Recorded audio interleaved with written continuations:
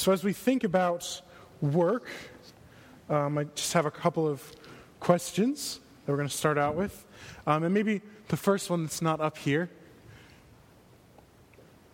would be just so we can gauge how many people in the room here are currently employed or working either for yourself or for someone else, maybe not retired and not quite to the age where you're too young to work. So how many people are working? Okay, good. So we have a few people who are retired, but there's a lot of things that you probably do, and so this can apply to lots of those. So the first thing is, what are some of our jobs? I'd just like to get to know what are some of the jobs we have in the room. Okay, attorney? Tree and landscape work. Okay. Electrician, surveyor? Accountant? Okay. What was that? Teacher's aide? Teacher? Audrey? Missionary. Okay. Any other jobs? What was that? Millwrights? What is that? I'm so curious.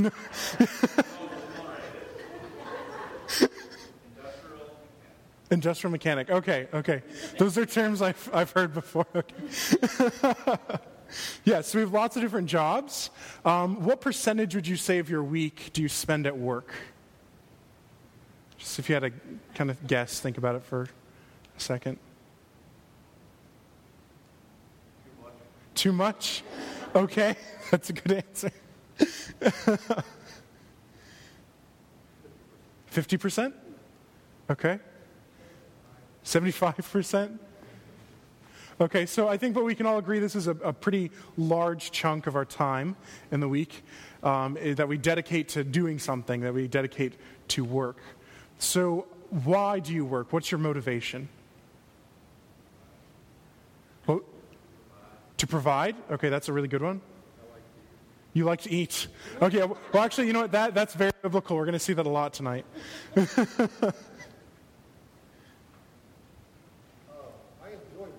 Enjoy work? I guess, in my age, I could be retired, but I do have some help with my son there now, and I picked up another attorney, and so I don't have all the pressure of management and everything else, but I enjoy people. And the thing I like about it is that I don't have to knock on doors to see them saved. They knock on my door. So that gives me all kinds of opportunities to coordinate my work with ministry. And then we try to keep up with the work of people, like when they take a package files in the office bills or whatever, there's tracks and there's a question and stuff like that with it. Try to follow up at Christmas time. And try, the younger guys are quite as old as I am because I'm just older and I've been around a while. I figure out how much time I got left, I might just help them out. But anyway, to witness while we're there too. And we get to help a lot of people.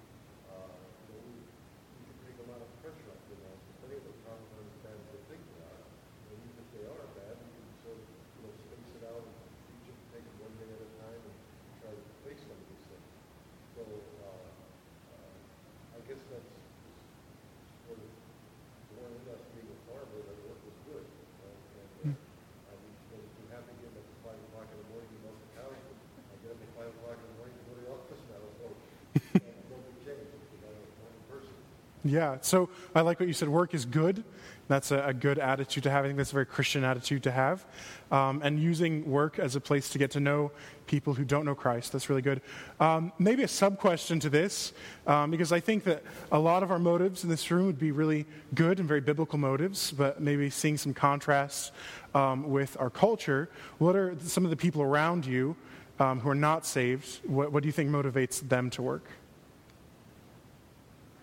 Money, okay. Money, okay. I was going to say necessity. Necessity? Okay, yeah, I mean, if you don't work, you don't eat. Yeah. Status, okay, that's, yeah, what kind of job you have becomes very important. Yep.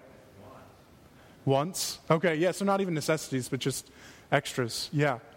And so our last question is, why do you work the specific job that you have? So why are you an electrician or a teacher's aide? Why, Candy, do you have something?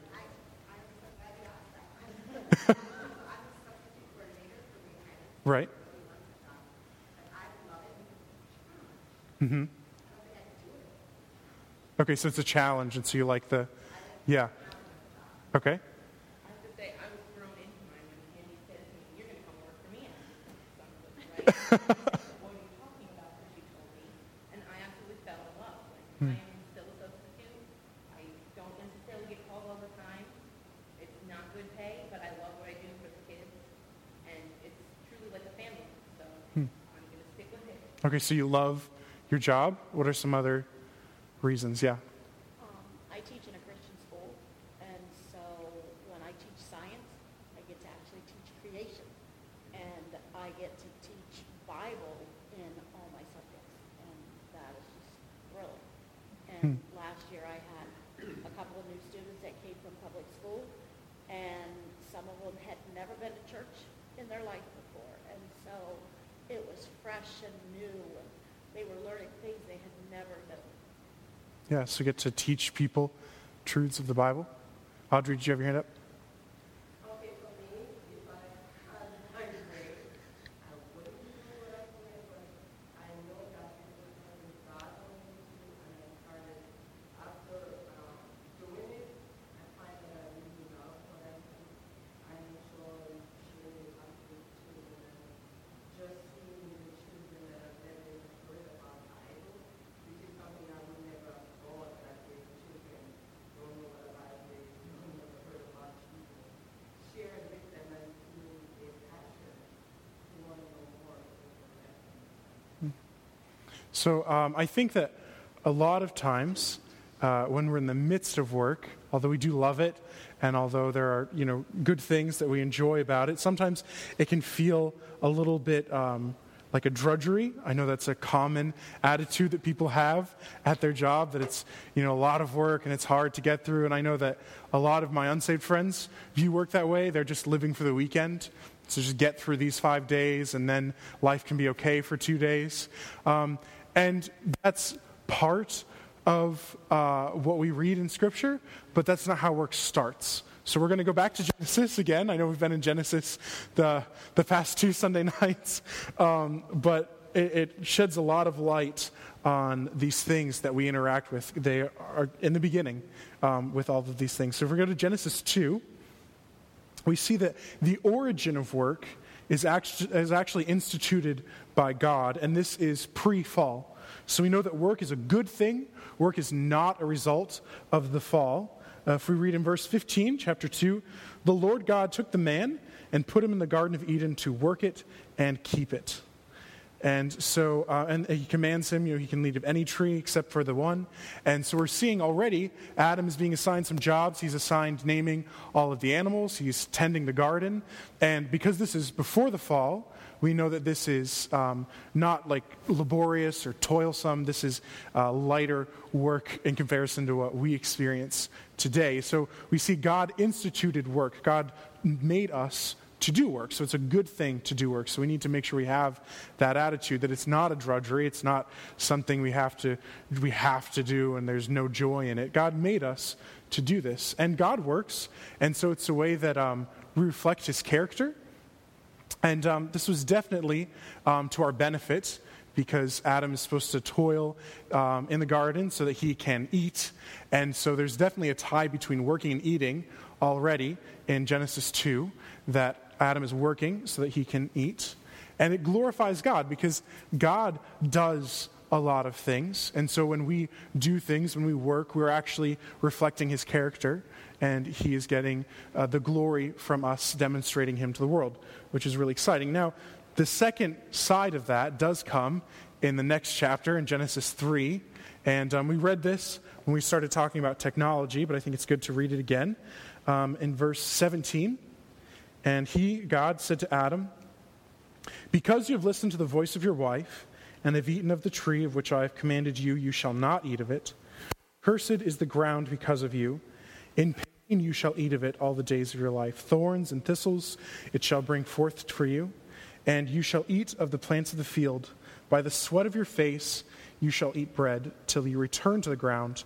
For out of it you were taken, for you are dust, and to dust you shall return." And so we see that sin makes our working conditions harder. So we don't just have to tend to a garden and keep what God has already designed to flourish going, but this is going to be hard work. We have to weed, we have to toil.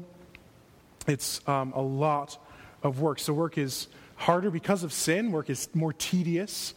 But these conditions ought to point us to our sin, because I think that we can all see that we long for a world that is not like the one we live in. We long for a world where work isn't drudgery, where work isn't hard. We all kind of crave that. And so we can see that with the people who work for the weekend. That's not necessarily a horrible thing, because they have part of it right. There is something better that God has designed us for. And we do live in a world that is complicated and has problems. And those should point us to the fact that there is sin in the world. And so this is definitely a part of the gospel. And so we need to take advantage of that opportunity when maybe we hear a coworker complaining, like, well, this probably isn't the way it was made, right? There was something better that God intended for us. And there's lots of proverbs about work. We're kind of going to work through this topic through the Bible. And they're just kind of scattered all over, because Proverbs is sort of like that. So I'm just going to read a couple of them for you. The first one is Proverbs 4:10. A slack hand causes poverty, but the hand of the diligent makes rich. We also see in 12:11, whoever works his land will have plenty of bread, but he who follows worthless pursuits lacks sense. And we've got 13:4.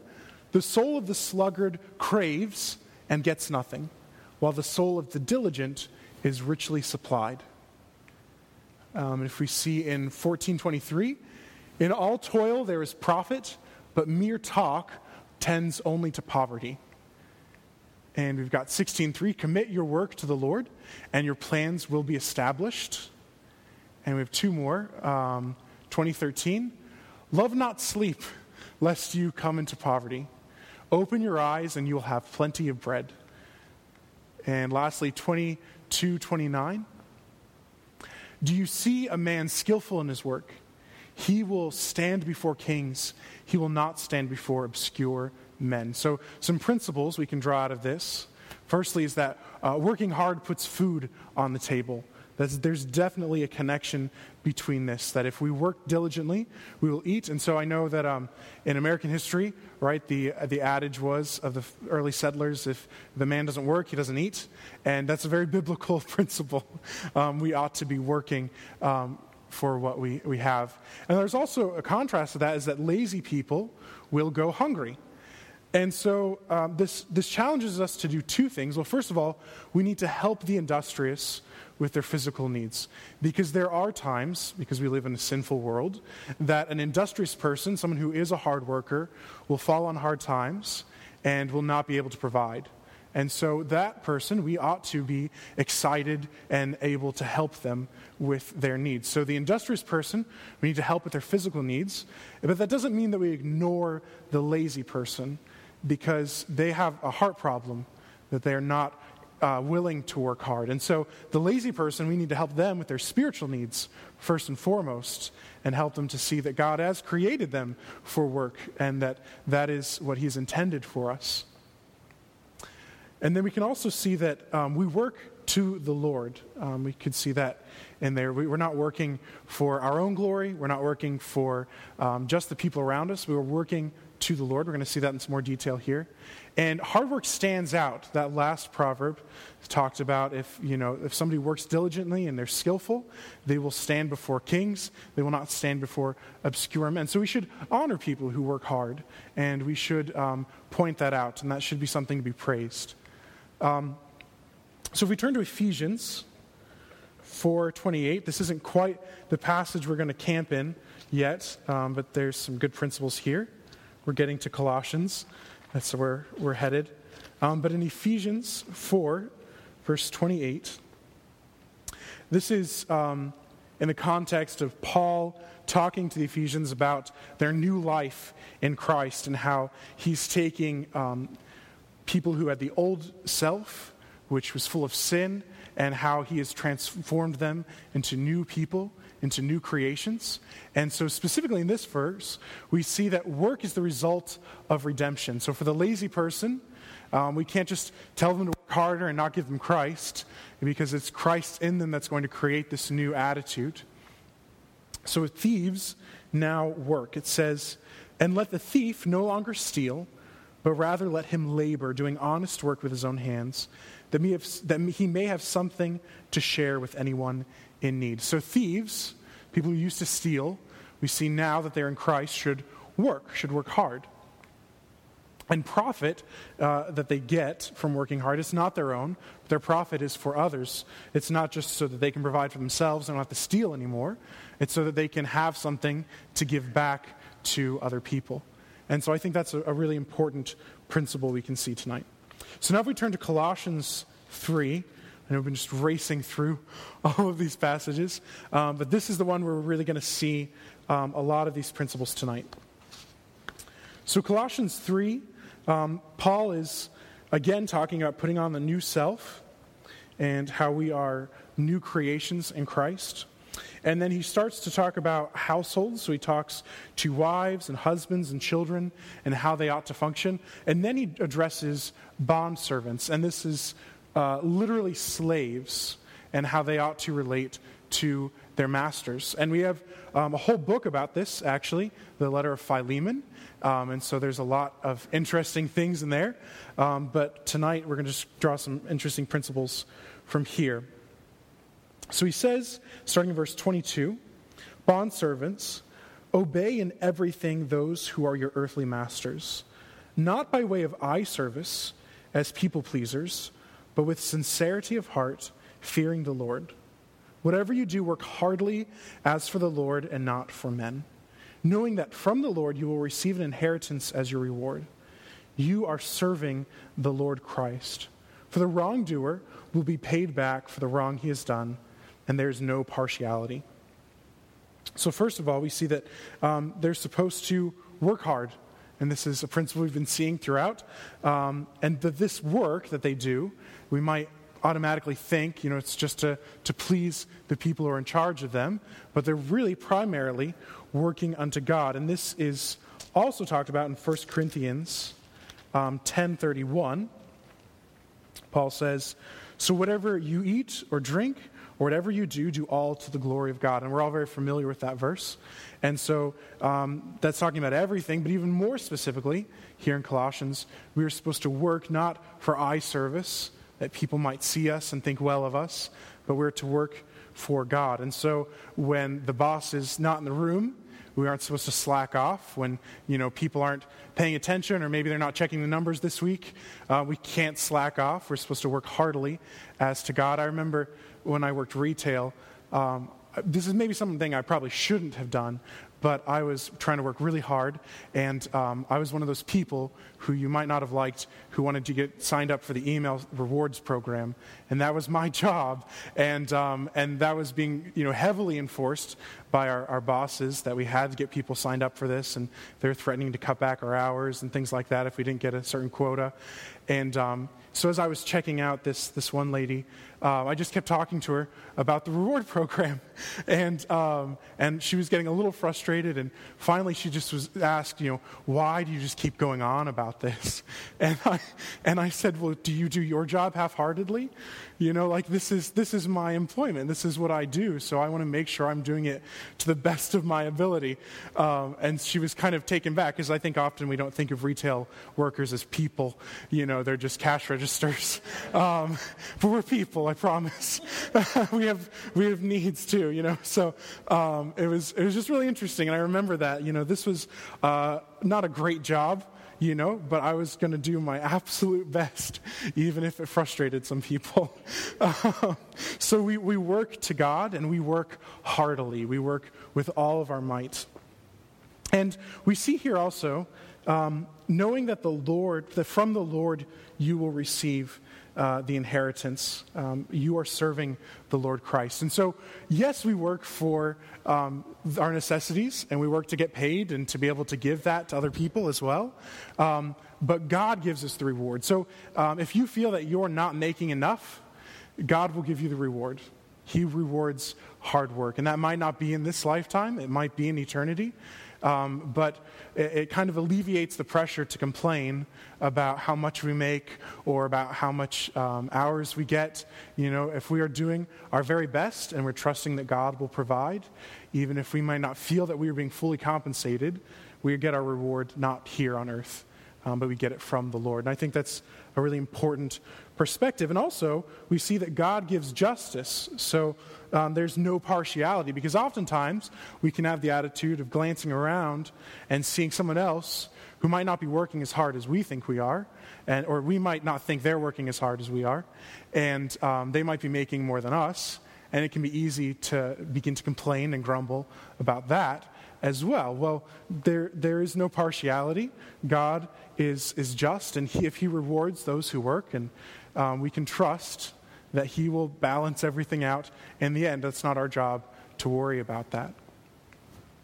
And so we work hard, not for our own gain, but to give to others. So how should a Christian view work? Well, first of all, this is a way to demonstrate God's glory, because as we see in the very beginning, God has created us to work. This isn't just some problem that we have to solve because of the fall, but it's in our origins that we would work. And it demonstrates God's glory because he is someone who does things. And so as we work hard and as we do things, we show the character of God. But more than that, as we work in our workplaces and we do our best, and people might look at that and that might be exemplary, we can point them to the fact that we don't work for our employer first and foremost, we work for God. And so we are not serving just people here on earth, and that can be a good way to glorify God and to make his name known in our workplace. And it means that God, it is a means, work is a means that God uses to provide for us. And so sometimes people might have the idea, well, if I need to trust in God, then I should quit my job, I should sell everything I have, give all my money away, and God will provide for me. But then you've just become a burden on other people unnecessarily. And so that's not the correct attitude to have. But we should do what God has asked us to do, what he has convicted us to do, work hard. And if we have less, God will provide for us. If we have more, that's a way that we can give to other people. We talked about that in Sunday school this morning. But God has given us work as a means to provide for ourselves. That's why Adam worked in the garden and tended the food that would sustain him. And so we need to view it as that. And it's not just something to provide for our wants and our desires and all the extra things we can do in life. It's to provide for our necessities. But it's also a means God uses to provide for others. So if we as a church all decided that we would all quit our jobs and sell everything like the rich young ruler to follow Jesus, then we couldn't even help one another, and we certainly couldn't help people outside of the church. And so work is a means that God is using to provide not only for us and our needs, but a way that we can give of the extra that he gives us for others' benefit. And again, we work for God and not for men. So we are here to serve God primarily and allow him to get the glory. And so that means if we feel undercompensated, we work heartily for God, and it doesn't matter about those things here on earth. So I know that was a little fast, a little quick, so we're going to get out a little bit early, but that'll just make up for all the times that Pastor goes long. So I'll close in prayer, and then we have a hymn, Be Thou My Vision. And I want that to be the thing that kind of sticks in our minds, that as we work, we're not looking toward material gain, we're not looking toward the praise of others, but we are looking primarily toward God, and that he would be our vision. Heavenly Father, thank you for this time that we've spent in your word. Thank you that you do provide for us, and that you give us able bodies to work and to serve you, and help us to have the right attitudes and in our workplaces, and that we would speak well of you in our actions, and that when people would look at us, they would see that we are obviously not working for something here on earth, but that we are working for your glory. And thank you for providing this for us, that we can be sustained, but that we can also give back to others who are in need. And help us to have that attitude. And help us to be looking to you to be the provider, and that we wouldn't have to look elsewhere, but that we could just focus on you as our Father, our Creator, and our Sustainer. We ask this in Christ's name. Amen.